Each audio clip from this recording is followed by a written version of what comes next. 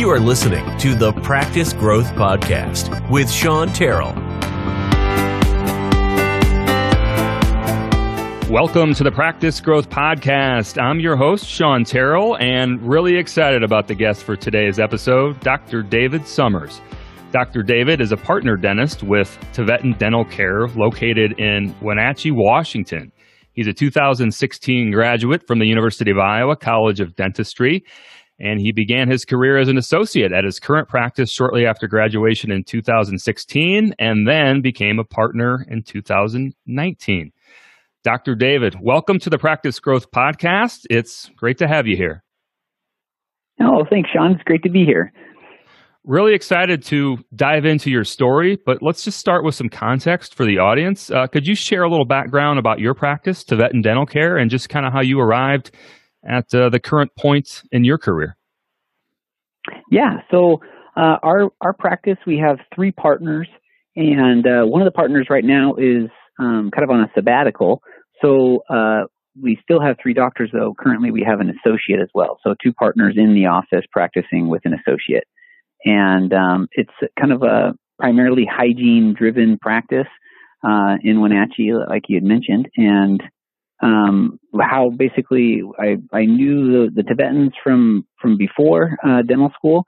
We kind of kept a relationship as I went through dental school, and then getting closer my senior year, they kind of reached out and said, hey, well, what about joining us and working with us? And it's just been a great ride ever since. They're really wonderful mentors, really great dentists. And that's been a really big, important thing for me is aligning myself with doctors that have similar values, similar ideals, and ethics as well. And that's been really neat. That's a common theme I hear speaking with dentists, is that having a good mentor as they start off in their career is really, really critical. Sounds like you've had a good experience, and that's helped shape you these first 4 years.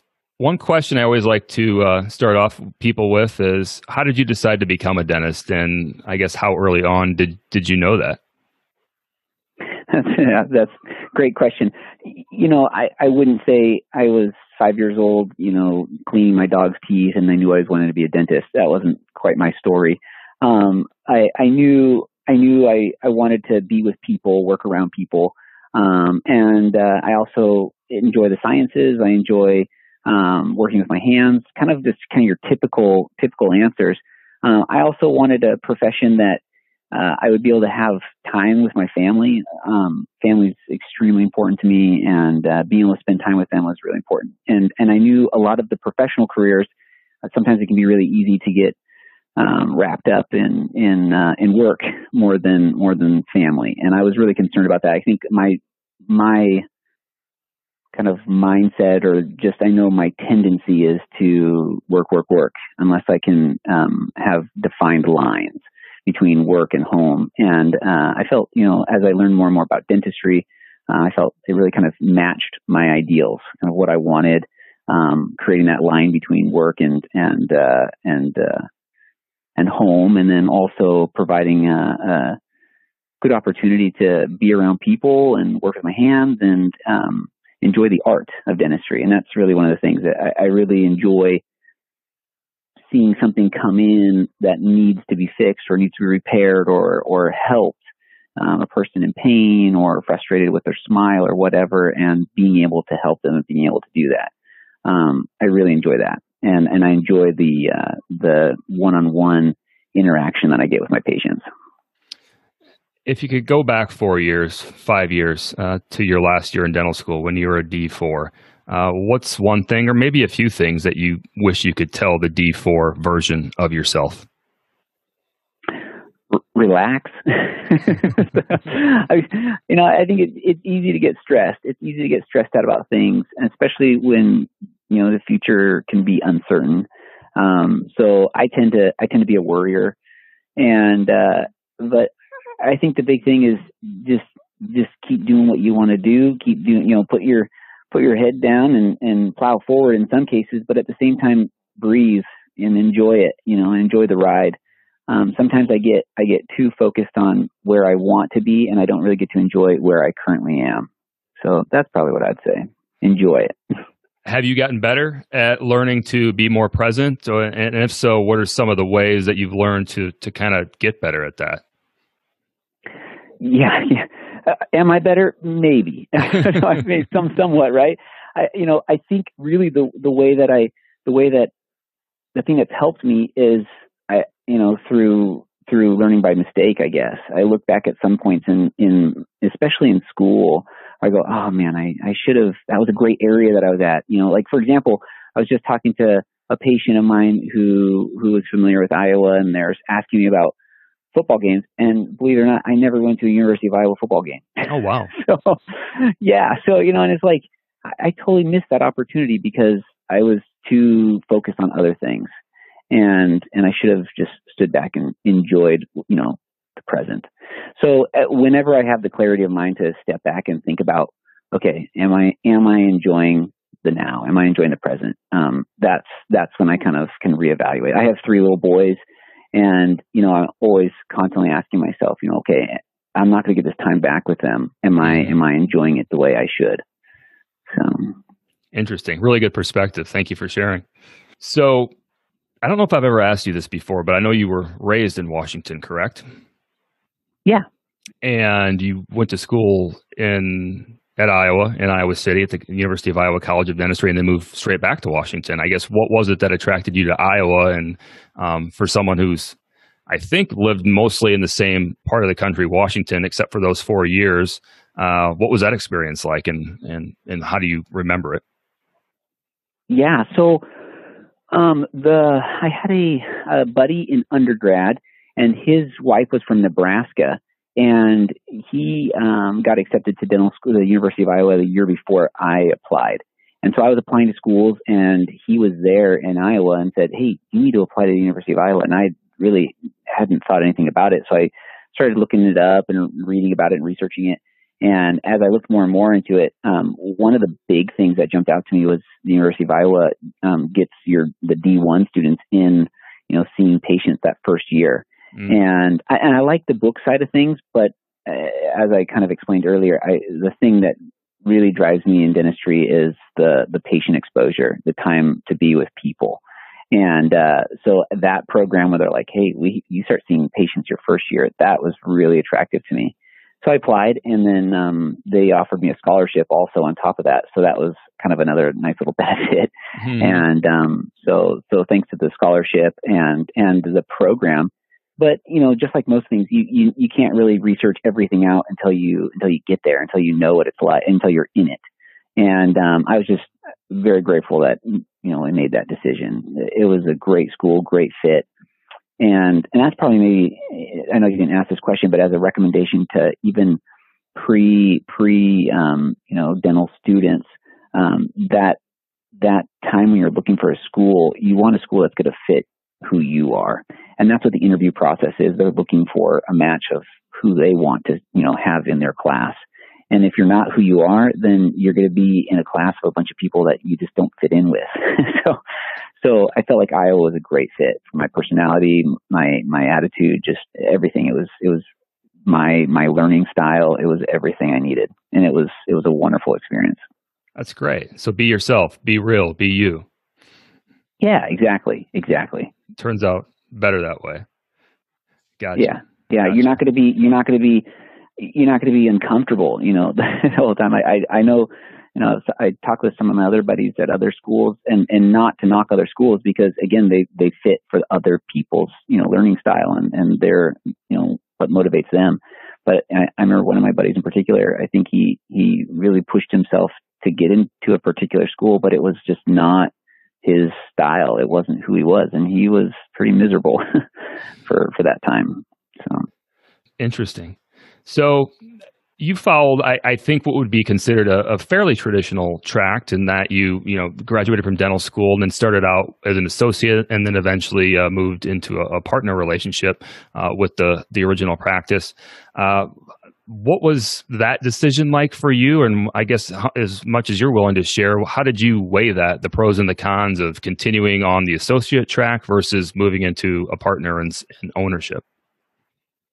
Yeah, great question. So, from day one, I always knew that I wanted to either, either be a solo, I never really wanted to be a solo doctor, but I knew I always wanted to be in some sort of partnership. And, again, back to like what I had said earlier, you never really know what you have until you're in it. Partnerships are really similar to like a marriage, basically. And there are good things, about your spouse that you would never know until, you spend 10 years with them, kind of thing. So just like that with a partnership, there's things you won't know until you're with them. And that's kind of the nice thing about joining as an associate. I had some kind of low stress time to just focus on the dentistry and focus on kind of getting my stride. But then at the same time observing, again, the ethics, the morals, the workflow, the style of dentistry, all of those things. And then deciding, okay, is this practice a good fit for me? Back to just being yourself, be yourself. Mm-hmm. And if it's a good fit, great. If it's not, you'll know pretty quick. And so that was my thought, after about a year, even though knowing I always wanted to own my own practice, whether it was with Tveten or not, after about a year, I knew that was the practice for sure that I wanted to be with, and the doctors that I wanted to continue my career with as well. And I think that's a little bit rare in my experience, where people find a good associate fit right out of the gate, and then also are able to transition to a longer term relationship of partnership and ownership. So that's great that it worked out really well for you. Yeah, thank you. And it is it is rare, but again, just like a relationship, I mean, there's growing pains and there's struggles and there's things, and I think the big thing is learning each other's communication styles, how each one, even conflict resolution, understanding how one goes about expressing their frustration and being able to be open about things. Because if you don't have that, it's just a matter of time till something, builds up and frustrations kind of spill over, and then you get a bigger problem. Yeah, it's something I've learned in life and business. And one thing that's been helpful for me, and you don't always get this opportunity, but to talk to someone that you're involved with, how you're going to fight before you actually fight. How are we going to disagree, and how do you express that? Because I think if you can proactively do that, at least in my experience, sometimes has a better resolution long term when both people kind of know what to expect. Yeah, absolutely. Absolutely. So you've mentioned a couple different times the patient interaction and how important that is to you. And it sounds like that's maybe the number one thing you enjoy about your profession. If you could engineer the feeling or the sentiment that your patients have after interacting with you in your practice in a few sentences, how do you encapsulate that? I like breaking stereotypes, and not like I like being like out there and crazy, but I like the fact that stereotypically dentistry is everyone's afraid of it, everyone hates it, no one wants to be there, all this kind of your stereotypical dental experience, and I love flipping that upside down. I love people. Probably one of my favorite compliments is just seeing them go, wow, that was awesome, or whoa, that was amazing, or oh, I didn't expect that, or just kind of the unexpected.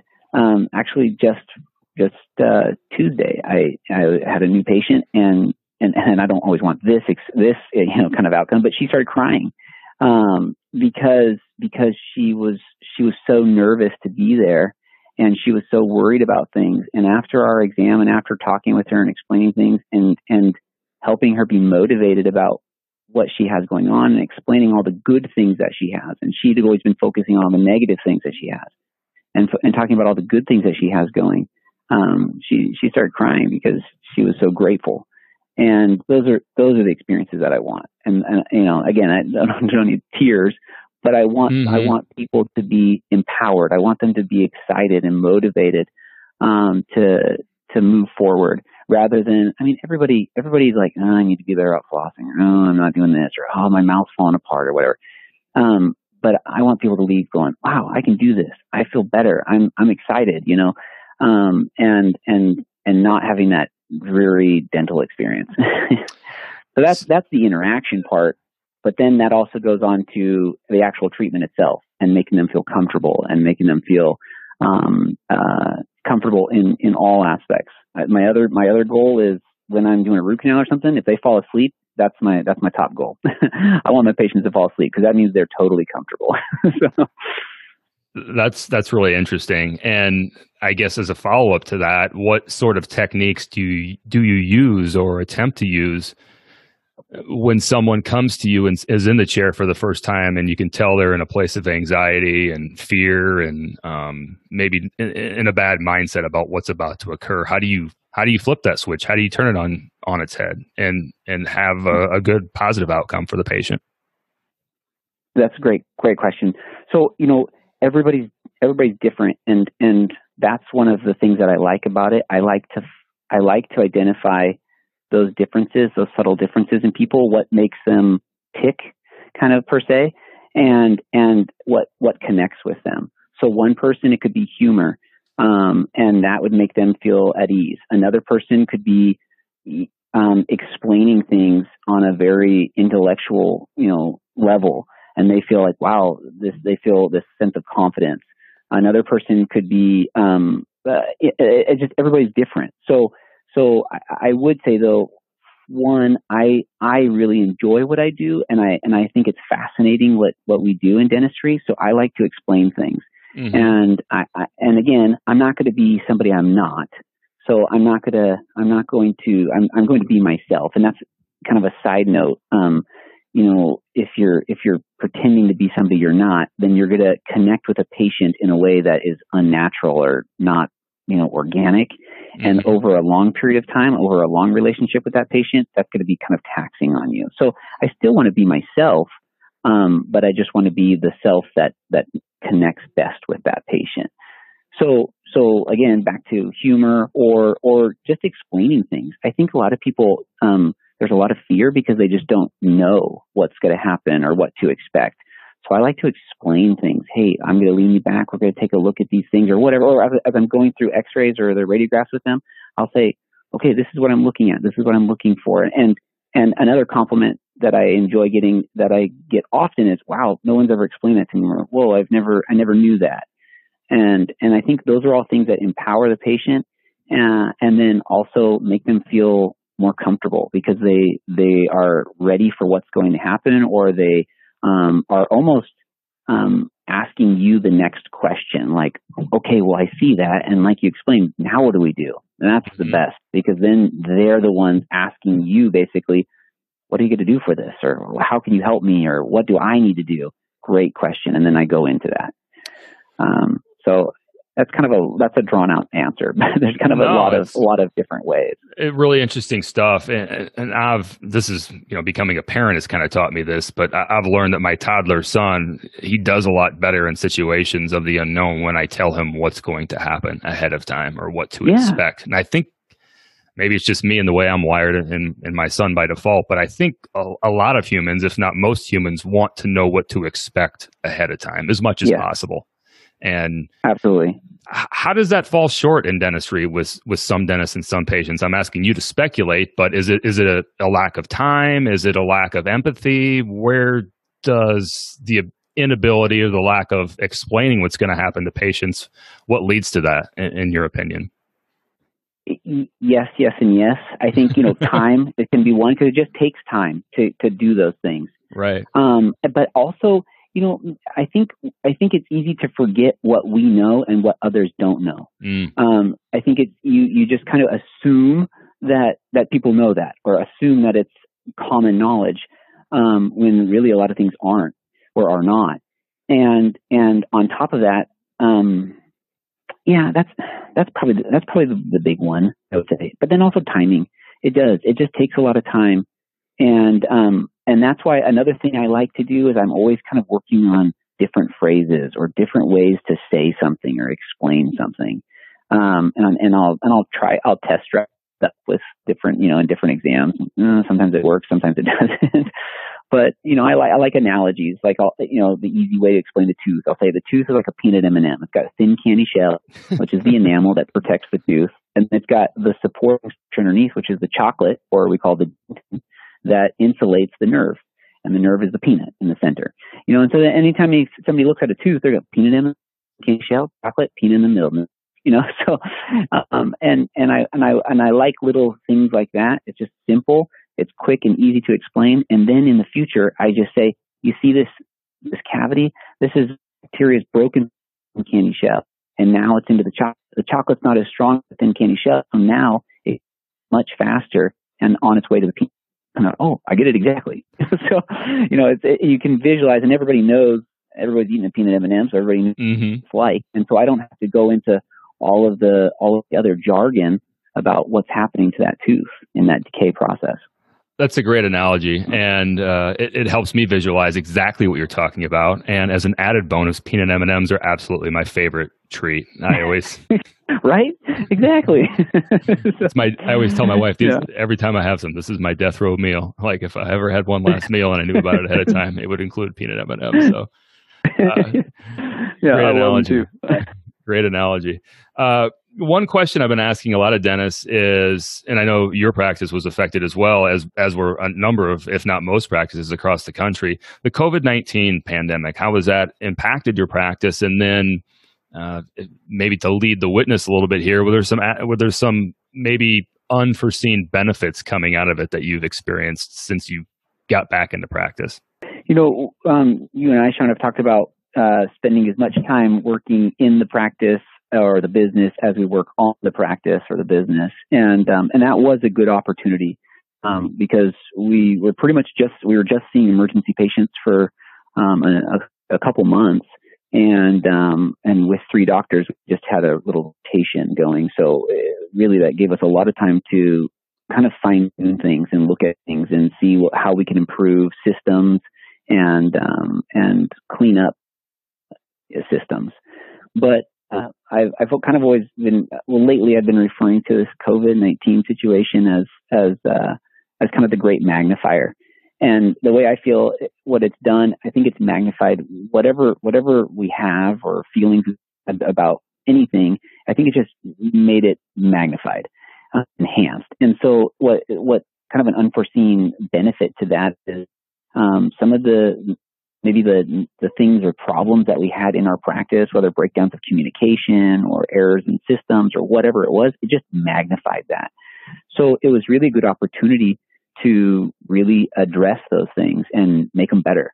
And that may sound like a bad thing, but really I am a strong proponent. Anytime I can see where there's a flaw or there's an error, I look at that as a benefit, because that means that's a time where we can improve. We can identify that and we can change it and we can make it better.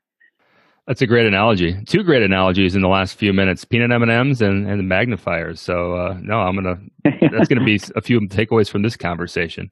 And I think this has been great. We could, I'm sure, keep going for another hour or so. Really enjoy having you here and sharing more details about your story. As we wrap up here, what's the best way for people listening, if they'd like to connect with you, to get in touch with you? They can look me up on .com website, our office number, email, and everything. And that's the best. So thank you. Thanks for having me, and thanks for doing this. It's with you, and I really appreciate your wisdom that you have so much. Well, thank you, David. That's TvetenDentalCare.com. I know the audio is cutting out there a little bit. That's TvetenDentalCare.com. We'll put the exact spelling of that in the show notes. Dr. David, really enjoyed our conversation as well. Thanks again for sharing your story and your perspective so openly. And I really appreciate you being a guest on the Practice Growth Podcast. Sean Terrell is a registered representative, certified exit planner, and financial advisor of Park Avenue Securities, LLC, PAS. Securities products and advisory services offered through PAS, member FINRA, SIPC. Financial representative of the Guardian Life Insurance Company of America, New York, New York. PAS is a direct, wholly owned subsidiary of Guardian. Carroll Financial is not an affiliate or subsidiary of PAS or Guardian. This podcast is for informational purposes only. Guest speakers and their firms are not affiliated with or endorsed by PAS, Guardian, or Terrell Financial, and opinions stated are their own. Guardian, its subsidiaries, agents, and employees do not provide tax, legal, or accounting advice. Consult your tax, legal, or accounting professional regarding your individual situation. Compliance tracking number 2020-111395. Expiration date October 2022.